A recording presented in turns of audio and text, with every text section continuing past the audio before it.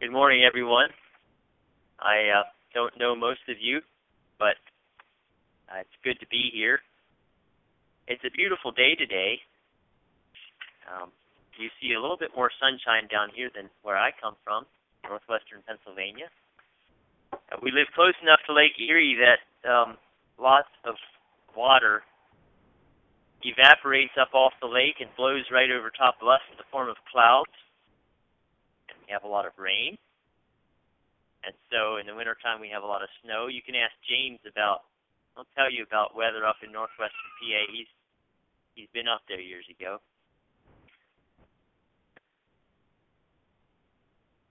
This morning, I'd like to look at the first chapter of 1 Peter. 1 Peter chapter 1.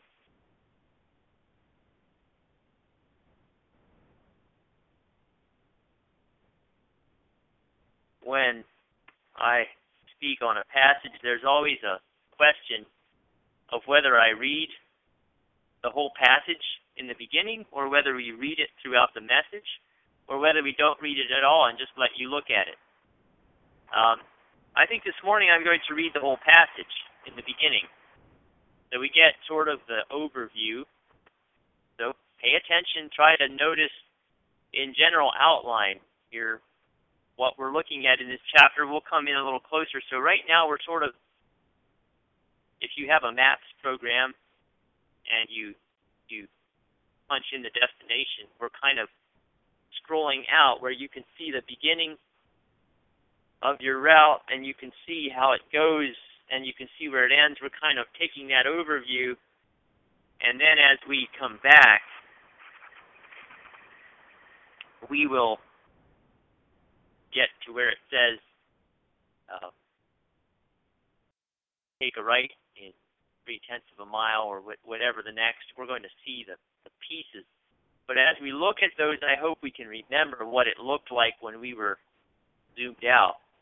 Both views are actually very important when you're studying Scripture, because if you don't understand the cohesive story of the Word of God, the fall of man, the dispersion of nations at the Tower of Babel, the gathering back together in one family of faith in Abraham and his seed, and then through Jesus Christ, and God's work in the church today, and then the glorious consummation of history, and the gathering back together of all things in Christ as one storyline, you can really actually get lost in a lot of the really good, precious promises we have. I will never leave you nor forsake thee in your common life.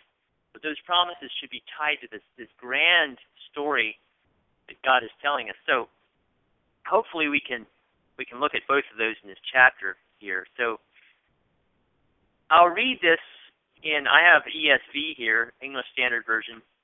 It might be different if you have King James, but you follow along.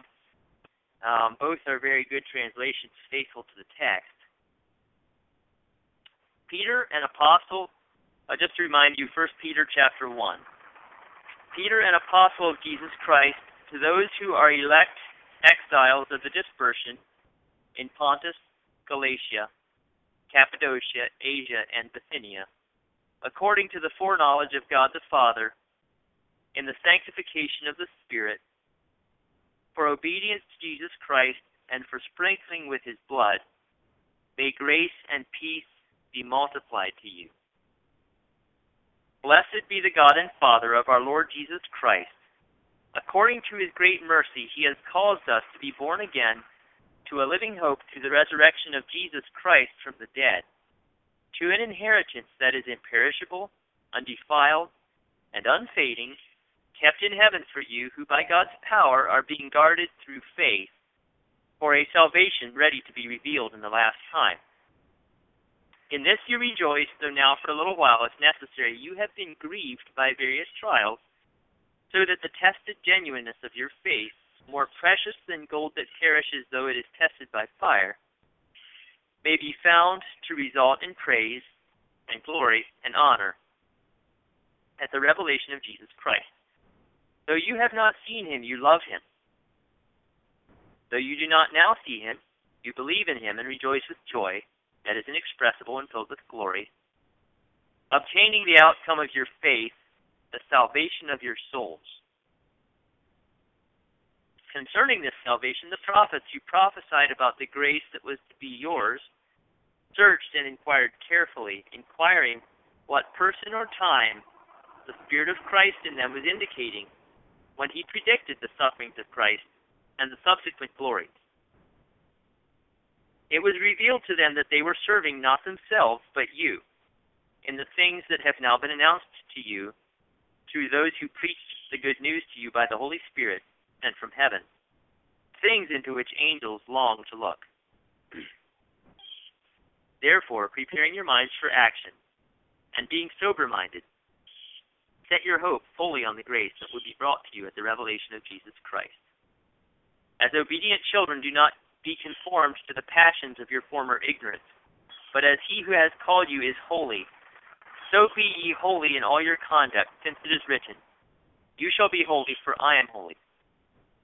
And if you call on him as Father, who judges impartially, according to each one's deeds, conduct yourself with fear throughout the time of your exile, knowing that you were ransomed from the futile ways inherited from your forefathers, not with perishable things such as silver or gold, but with the precious blood of Christ, like that of a lamb without blemish or spot. He was foreknown before the foundation of the world, but was made manifest in the last times for the sake of you, who through him are believers in God, who raised him from the dead and gave him glory, so that your faith and hope are in God. Having purified your souls by your obedience to the truth for a sincere brotherly love, love one another earnestly from a pure heart. Since you have been born again, not of perishable seed, but of imperishable, through the living and abiding Word of God.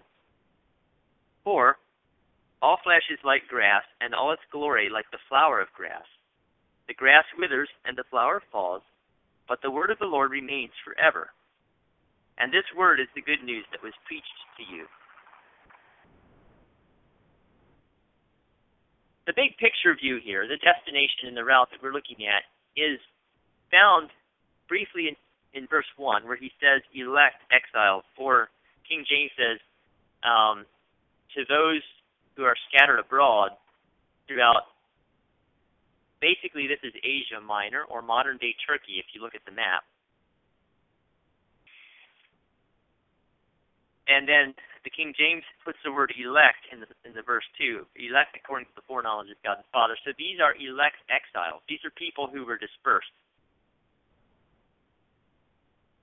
These people were, it was interesting, we were looking at the book of Acts. If you look at Acts chapter 8, we don't have to turn there, but it says that Stephen was persecuted.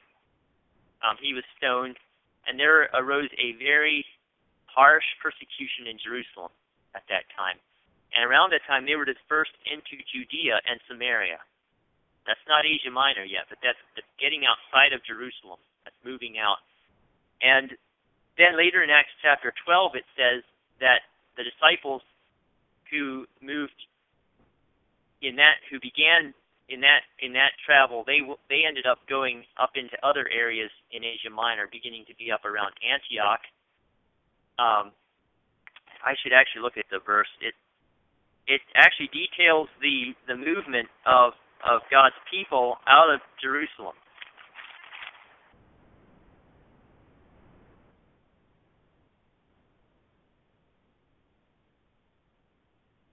And then Acts chapter 13 talks about the church that forms in Antioch. And the church in Antioch, interestingly, is sort of the missionary hub of the church going into Asia. So, actually, Acts 11, verse 19, it says they went as far as Phoenicia and Cyprus and Antioch. So they travel around, they spread around. Just a side note here, sometimes we hear that the apostles stayed in Jerusalem, and we kind of make a hero of Paul because he was the one that was bold enough to travel, and he didn't stay home where it was comfortable. He got out and traveled. Well, yes, I want to make a hero of Paul. He did a great work. But I also want to notice that in those days, the most dangerous place to be a Christian was in Jerusalem. It was in the center of Judaism. And it was right in that center, right in that hub, right close to the temple, where Peter and James and John,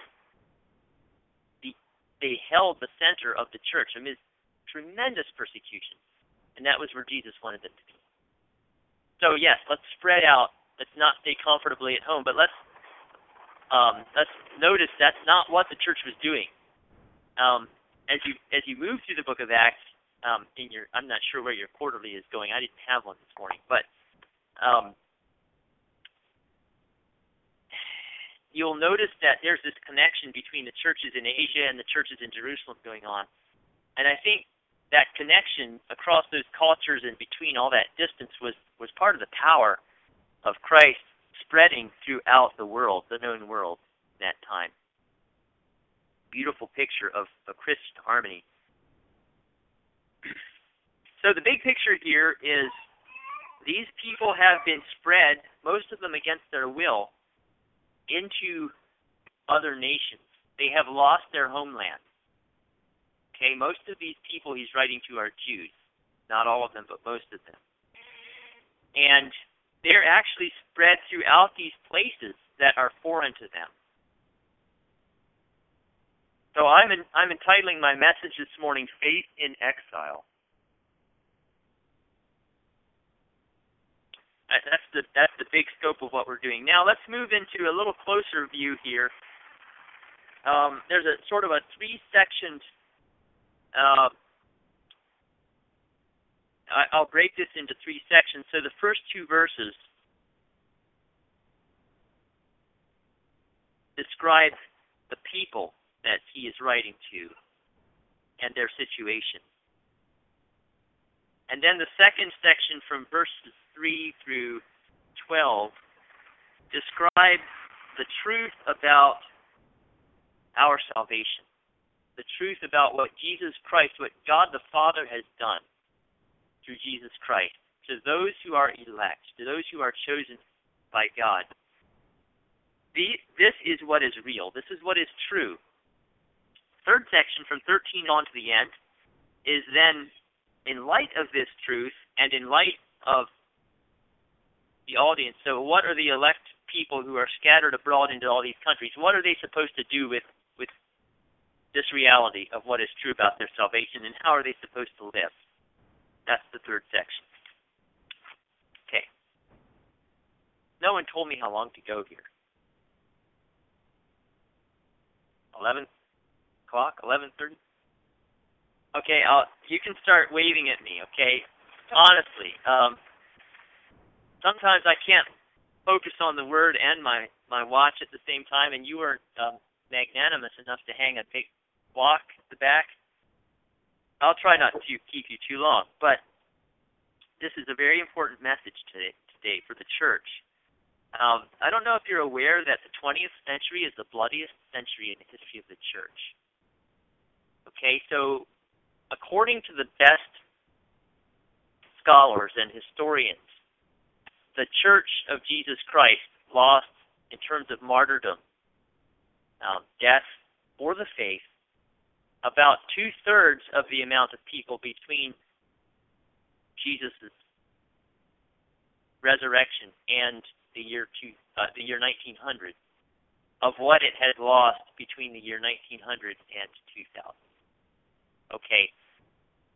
I didn't look the figures up this morning, but I have them at home. And the Church of Christ is advancing in the world. It is really advancing today. Okay, you also hear figures that Islam is advancing, and that's true. I think Islam, is it in America, I believe, is the fastest growing religion. And yet in the world, Christianity is overtaking Islam. We are on the winning side. Now, even if we were on the losing side, we would be faithful. It is true. And I don't know how to think about prophecy, but Jesus talks about a time of great falling away, so it could be that it will dwindle down again. My point there is that the church has seen tremendous trials over the last 100 years.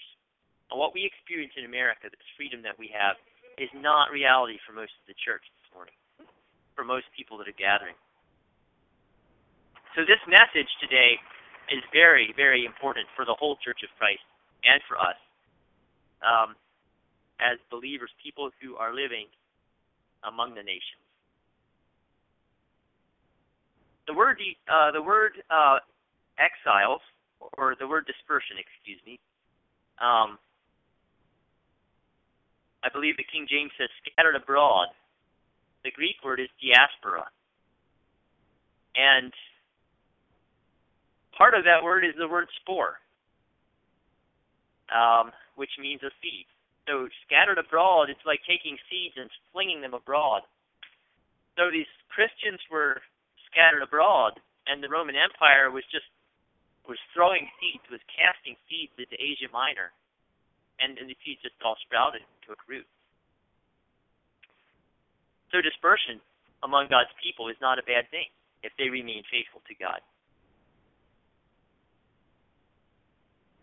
But these people have lost their homeland. They're in distress. They're still living in the distress of life. Peter says, elect according to the foreknowledge of God. In verse 2. The word there is like the word prognosis. The word foreknowledge in Greek is literally prognosis. And I don't like translating directly into English because prognosis has gotten a little different meaning in English than it did in Greek. So words change in meaning to be absolutely precise. But God knows ahead of time. He prognosticates what he wants to do. He chooses people to accomplish his will. He fills them. He gives them what they need. And this is what he did to these people who were dispersed. The dispersion is not an accident. It didn't happen accidentally. Now, I want to say that God doesn't author evil, does he? Does God want evil to happen? Does God want someone to drive off the road with a car and mow through the middle of this group? Does God want that to happen? No. Those are effects of evil. Those are effects of sin.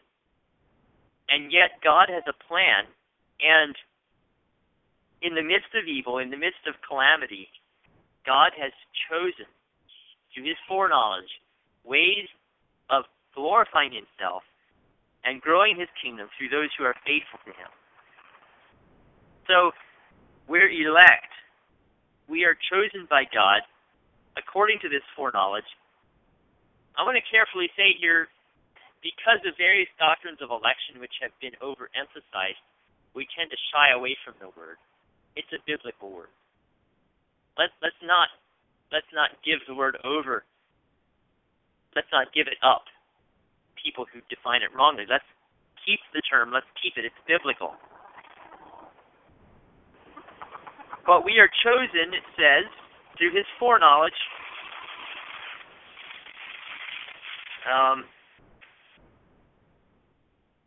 by sanctification of the Spirit, to obedience to Jesus Christ and sprinkling by his blood. Sanctification of the Spirit, it is a Holy Spirit, and so the Holy Spirit makes us holy. I think sometimes people define the Holy Spirit as a source of joy, as a source of passion, as a source of maybe movement. But more than that, he's the Holy Spirit. Yes, he has joy and movement and passion, but he is the Holy Spirit of God.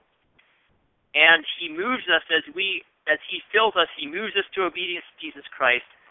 We are sprinkled with the blood of Christ. And here Christ's atonement pays for our salvation. He brings us to the Father. We are sons of God through the work of Jesus Christ. And Peter says, "Blessed be the God and Father of our Lord Jesus Christ." Now there's another reference in Scripture. It's also, accidentally at least, it's chapter 1, verse 3 of a book in Scripture where it also says, "Blessed be the God and Father of our Lord Jesus Christ. Who can think of where that might be? The same phrase. I'll let you mull on that a bit, and then I'll come back to that. So, blessed be this Father. Peter is rejoicing in who this God is. You cannot, yes, Daryl? Okay. You cannot get to the bottom of who this amazing God is. This God, this Father who has chosen us in Jesus Christ.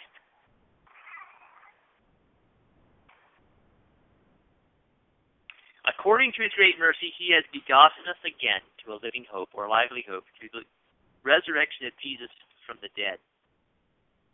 God came up with this plan. Early in church history, there was a man who taught that God was angry and full of wrath, and that Jesus came along to save us from God's wrath. And God remains angry and dissatisfied, but Jesus, we can love Jesus, we can have Jesus, and he delivers us. He's a kind, loving Savior.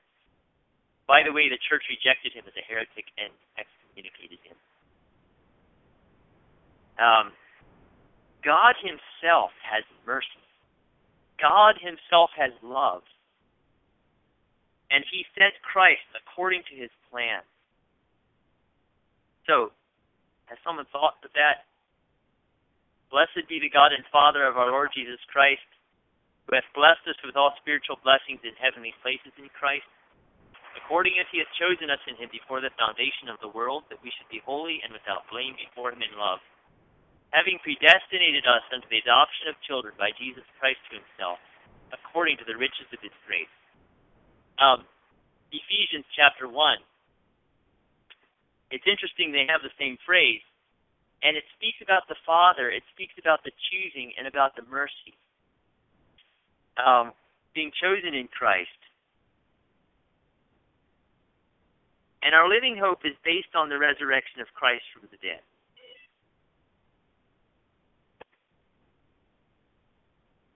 Our hope isn't based on a promise of words. It's not based on a just words that are written down by prophets. It's based on a historical event that happened. The incarnation of Christ and his raising from the dead. Different place Peter says of these things we were eyewitnesses. We saw him on the Holy Mount. We saw these things. The men who surrounded Jesus Christ saw these things. Their lives were changed. They bore testimony to these things. Hundreds of people testified to them. They saw them. This is established history. God is not calling us to believe in something fictitious. He's calling us to believe in something real, something that happened, something that's alive. It's happening today.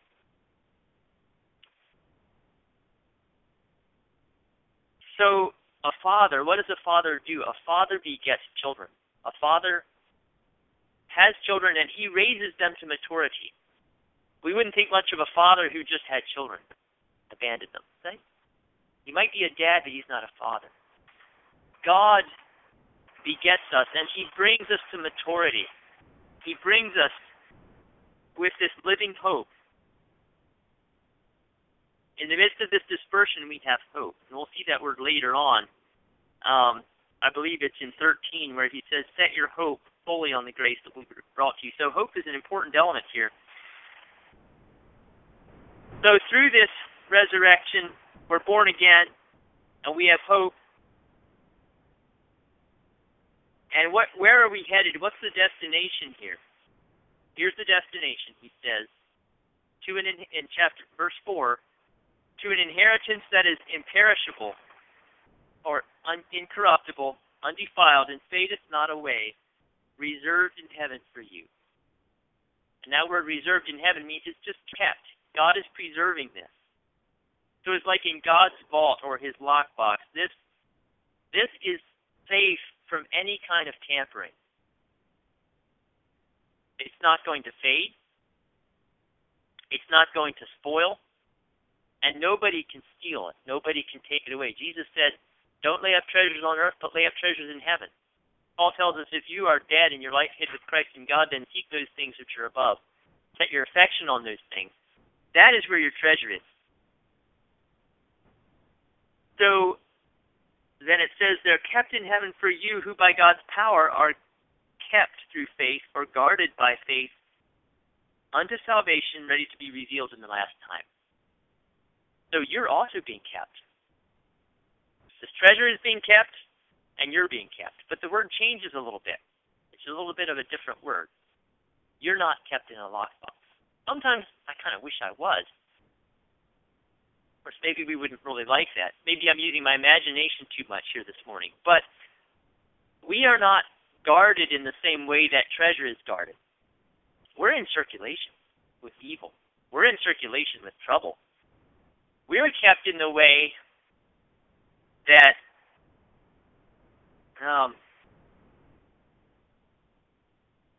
people are kept who are on a journey. There's robbers along the way.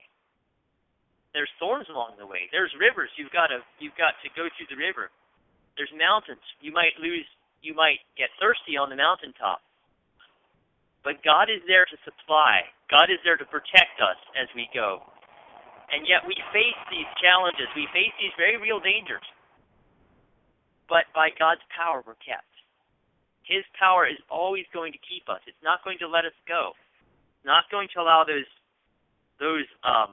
bandits and those dangers of the journey to take us off course. Except it says we're kept by God's power, but it's through faith. Okay?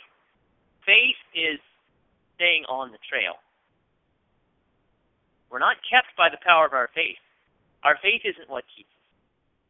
My faith isn't strong enough. I need God. God's power is what keeps us. But faith, my faith, is staying on the trail and not getting off the trail. If we do, we're outside of the power of God. We can step outside of that. Not that he doesn't have power, but he chooses to give us freedom in that case. We can choose, and then we can fall to those dangers. So we're being guarded through faith for a salvation ready to be revealed at the last time. The word there is apocalypsis, revealed. God is ready to reveal this salvation in the last time. It's not really clear right now in the world how the world is going to end up. Christianity has its answer. We have our answer, which is true. Science and other religions give lots of other answers. Just kind of a humanistic point of view, a fatalistic point of view, gives other answers. So there's a lot of confusion today. It's not real clear yet who's the winner in all of this. When this salvation is revealed at the last time, it is going to be. And this is how we're being kept. We're being kept through faith and salvation all the way until it's made completely and abundantly clear God is on the throne. He's in charge, and he's going to make all wrongs right in that time. Philippians tells us that every knee shall bow, every tongue will confess that Jesus Christ is Lord, to the glory of God the Father. There's going to be no one who denies that reality at that time. Our faith right now, faith for us right now, definition of faith is to live in accordance with reality. There are other good definitions. That is reality, and that will be revealed. The reality of salvation. So in this you rejoice. You rejoice in this salvation, this great salvation, though now for a little while, if necessary, you have been grieved by various trials, so that the test and genuineness of your faith, or the King James says, the trial of your faith, though it be tried by fire, might be found to the praise and honor and glory of him. Okay, so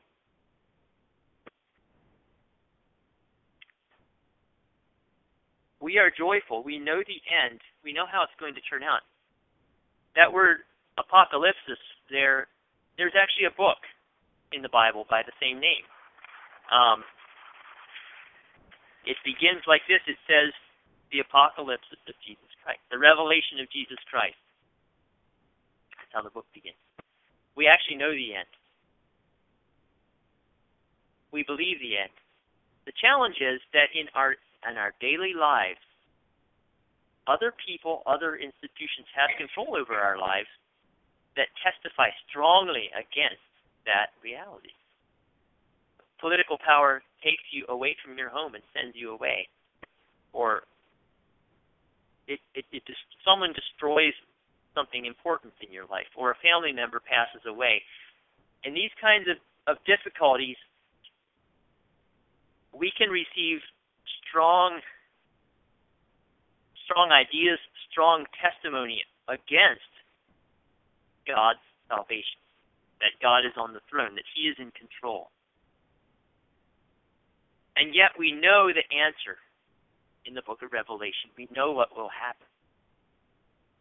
So Peter says, even though you are in the midst of these difficulties and calamities, you see the end of your faith, and that gives you joy. That gives you abundant joy.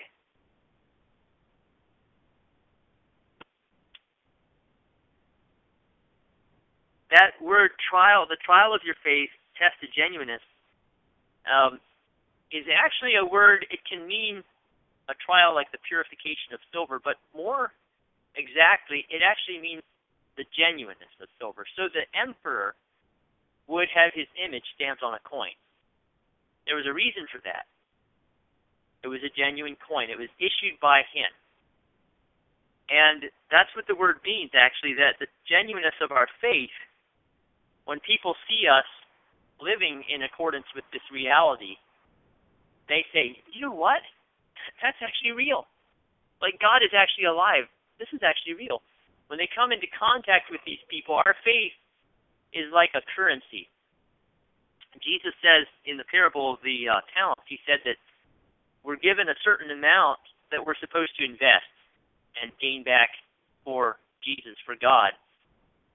And this faith that we have is genuine. It's tested by these trials. And it's in the testing of these by these trials that the image really, really, really gets clear. Okay? Trials are not joyful things. They're hard. But it's in the midst of these things that it's the polishing of that surface. And the image of the man that minted the coin, Jesus Christ, the image of Jesus becomes much clearer and much more resplendent in glory to all those who are seeing it. And this is actually what he goes on to say. You have not seen him yet, so we haven't seen Jesus, but you love him. Why? Because we have that image. We believe in him and rejoice with, there again, joy that is inexpressible and filled with glory. He wants to be sure we get the point. He keeps repeating the word glory in here. He says praise and honor and glory. He wants to be absolutely sure we get the point that God's glory is going to be revealed. But then he says, as you believe him and love him, you actually obtain the outcome of your faith in verse 9, the salvation of your souls. This is a present salvation. So we talked about the salvation that's going to be revealed. We have a present salvation. We are not only waiting and enduring through the trials and hoping that the end will come when everything will be made plain. We're actually living it out today. It's reality today. In the midst of these trials, sometimes in the midst of trials, I found myself on a heart level. I found myself saying, yes, I believe in the atonement of Christ. I believe I'm saved. I believe that God is true. I believe all of these things. But I don't believe in his power to overcome this present evil in my life. That's not faith. Sometimes I have realized on a heart level, I don't believe in God's power to overcome these trials. Yeah, I believe in his atonement. I believe I'm going to someday be saved out of this. Peter wants us to come to a higher level. He wants us to come to a present salvation that's real today. Maybe a little illustration here. So God gives us the book of Revelation. Have you ever seen a child on the day of his birthday? So he sees this maybe he knows about it, this little wrapped gift somewhere. He smells the cake baking. And you say, are you having a good day? Yes, I'm having a good day. Well, why? It's my birthday. Tonight we're going to have my birthday party, and we're going to have cake. Well, I'm going to say the book of Revelation, the end of the Bible, the book of Revelation, that's the cake baking. We can smell that. Okay? Can you smell the cake? That's a simplistic view, but sometimes I've lost that. I've lost that smell. I've wandered away. I've forgotten about that.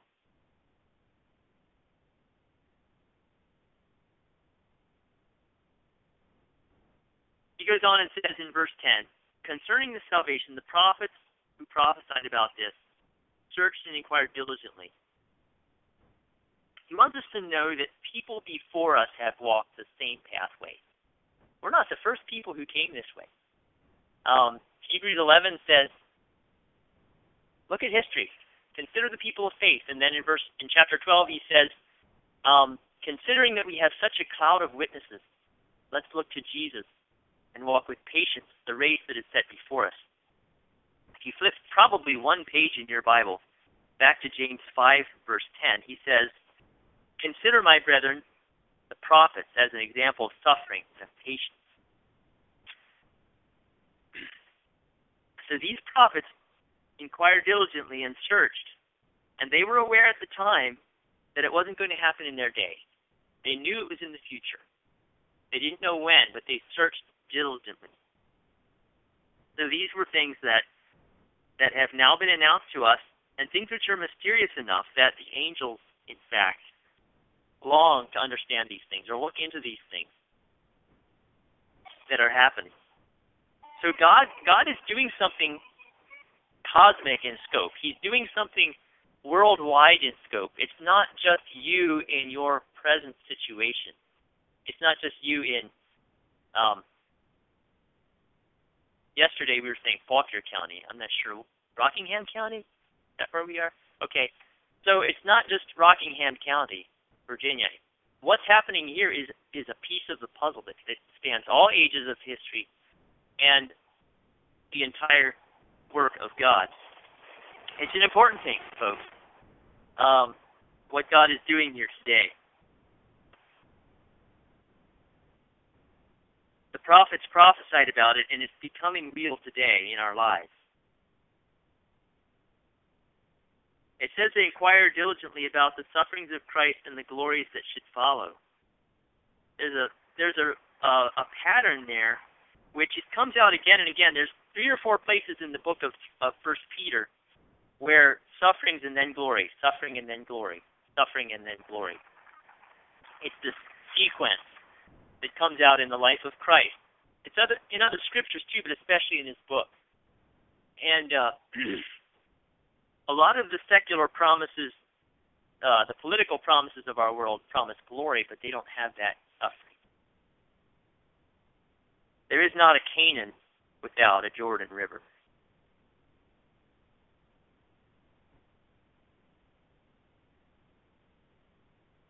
So then he says, considering this truth, considering this reality of what God has done, prepare your minds for action. Literally, and I like the King James here, he says, gird up the loins of your mind. Be sober and hope to the end for the grace that will be brought to you at the appearing of Jesus Christ. That word appearing is the same word revelation, apocalypse. So he comes back to this and says, while you're in the midst of this, be sober-minded and hope on the grace that will be brought to you. As obedient children, do not be conformed to the passions of your former ignorance. So there's essentially 4 commands here. The first is to hope. In light of this truth, hope. The second is, do not be conformed to the former lusts in your ignorance or to your passions, but be holy. So be holy is the second command. The third one, he says, conduct yourself with fear. Or I think the King James says, let your conversation be with fear. So another thing that sometimes can happen with this reality that we have, we can create sort of a, I'm not sure if I would call it a condescending idealism, maybe where we feel like since we are God's people, we don't really have to deal with some of the issues of life. Other people are out there, they're messing around with politics, they're messing around with all these problems, but we're special. Well, yes, we're special, but we also deal with the problems of life. Political issues, they affect us. They push us around, okay? Peter is saying, conduct yourself in fear. Live in the fear of God. Don't exalt yourself. Fourth one, he says, love one another fervently. So girding up the loins of our minds, preparing for action. We don't meet these situations happenstance. Prepare for them. Meditate on the Word. Give yourself to this reality. If you don't meditate on the realities of salvation, the realities of the work of God, of being kept by God's power and by His grace, and the paradox of trials actually being productive and good for us, if we don't meditate on those things, we won't be prepared for trials. This is actually a military metaphor. Gird up the loins of your mind. This is like saying, fill your tank with gas and check your air pressure in your tires. Get your rig ready for action. Be ready for combat. Okay?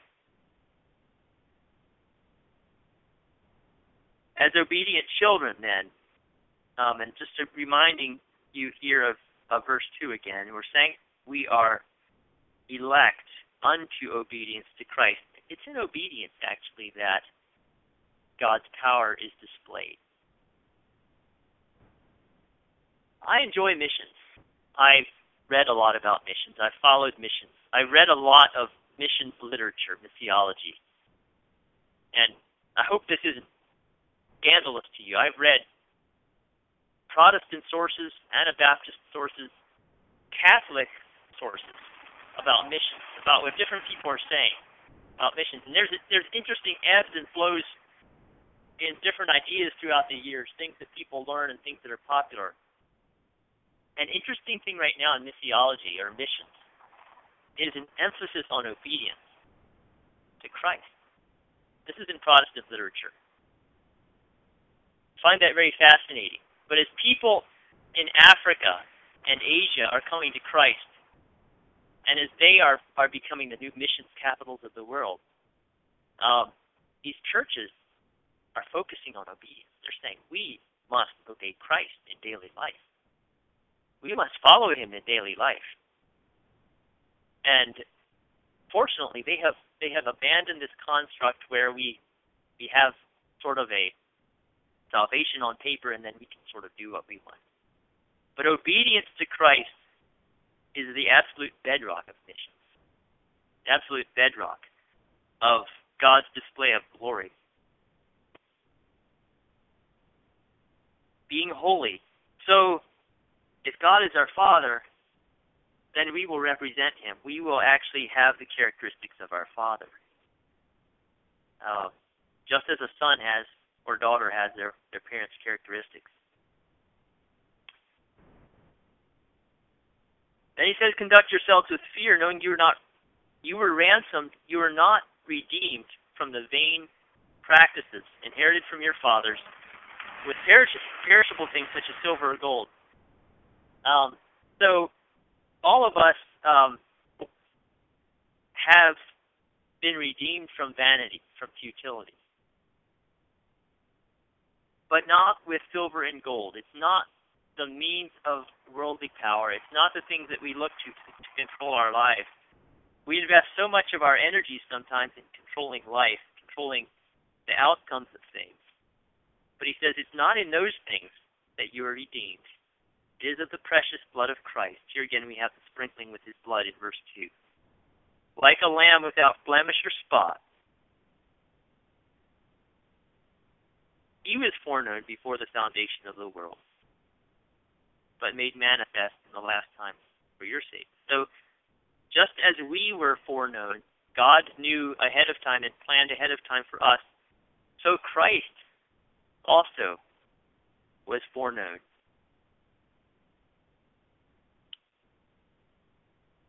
Then having purified your souls by your obedience. So this is what obedience does for us.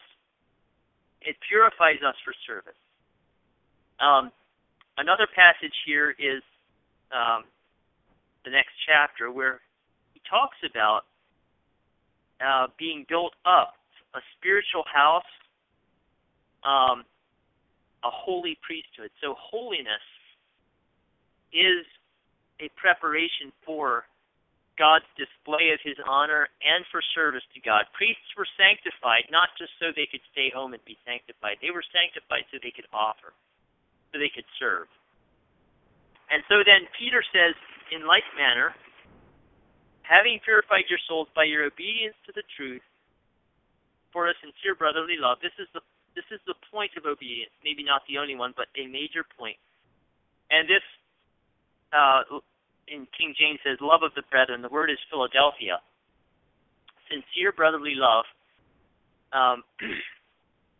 This is a verb form which is never really commanded. It doesn't really have a command form. It could. The verb could have that form, but I don't think we're commanded with this verb. This is something that's supposed to happen naturally. A sincere brotherly love. As we obey Christ, this love is supposed to happen. This is the fellowship kind of love. It's Philadelphia. It's the kind of love that we feel in our hearts. It's the longing that we feel on a Sunday morning when we say, I'm looking forward to going to church this week. To being with my brothers and sisters. The love that we feel when we're praying and singing songs, or when we're with people, when we want to be with people. But then Peter says, he uses the other love in the second word. He says the word agape. This is the command form now. Love one another earnestly or fervently from a pure heart. If we don't feel that love, it's supposed to flow naturally as we're obedient to God, but if it doesn't come, we exercise that other love. The overcoming love, the love that loves in spite of. Since you have been born again, he's reminding us we're born from the Father, and like Jesus says to us, he says, if you love the same way that the publicans and all of those people love, what reward do you have? And then he says, be like your Father. Peter's reminding us, be like your Father. Since you've been born again, love one another. Not of perishable seed, but of imperishable, to the living and abiding Word of God. So we have a present salvation. The salvation of our souls. The word soul includes our whole life. It's not merely something spiritual that happens to us after resurrection. It actually includes our whole area of jurisdiction in our life today. We have salvation in our lives, in our experience, in our homes. And this salvation is present. It's a current reality. Though the world does not see it because they don't read the book of Revelation. They don't have that expectation. Yet this tested genuineness of faith, this image of God who stamped on ourselves his own image with the currency of our faith, we are the means of revelation of Jesus Christ today, prior to Christ's returning. We also do not understand the fullness of this revelation. We don't get it, and many times in our experience we fail. But today we have the salvation. Today, on this very day, you are not defeated by the exile on earth, the loss of your homeland, or the trials that are like fire. You have a homeland. Your souls are born again by the Father. Now, can I talk a little bit about math? we have trials, don't we? At least a few. I'm not going to make any applications. I think the Holy Spirit is quite capable of that without my help. I'm just going to say, brothers and sisters, let's remember our salvation. God bless you.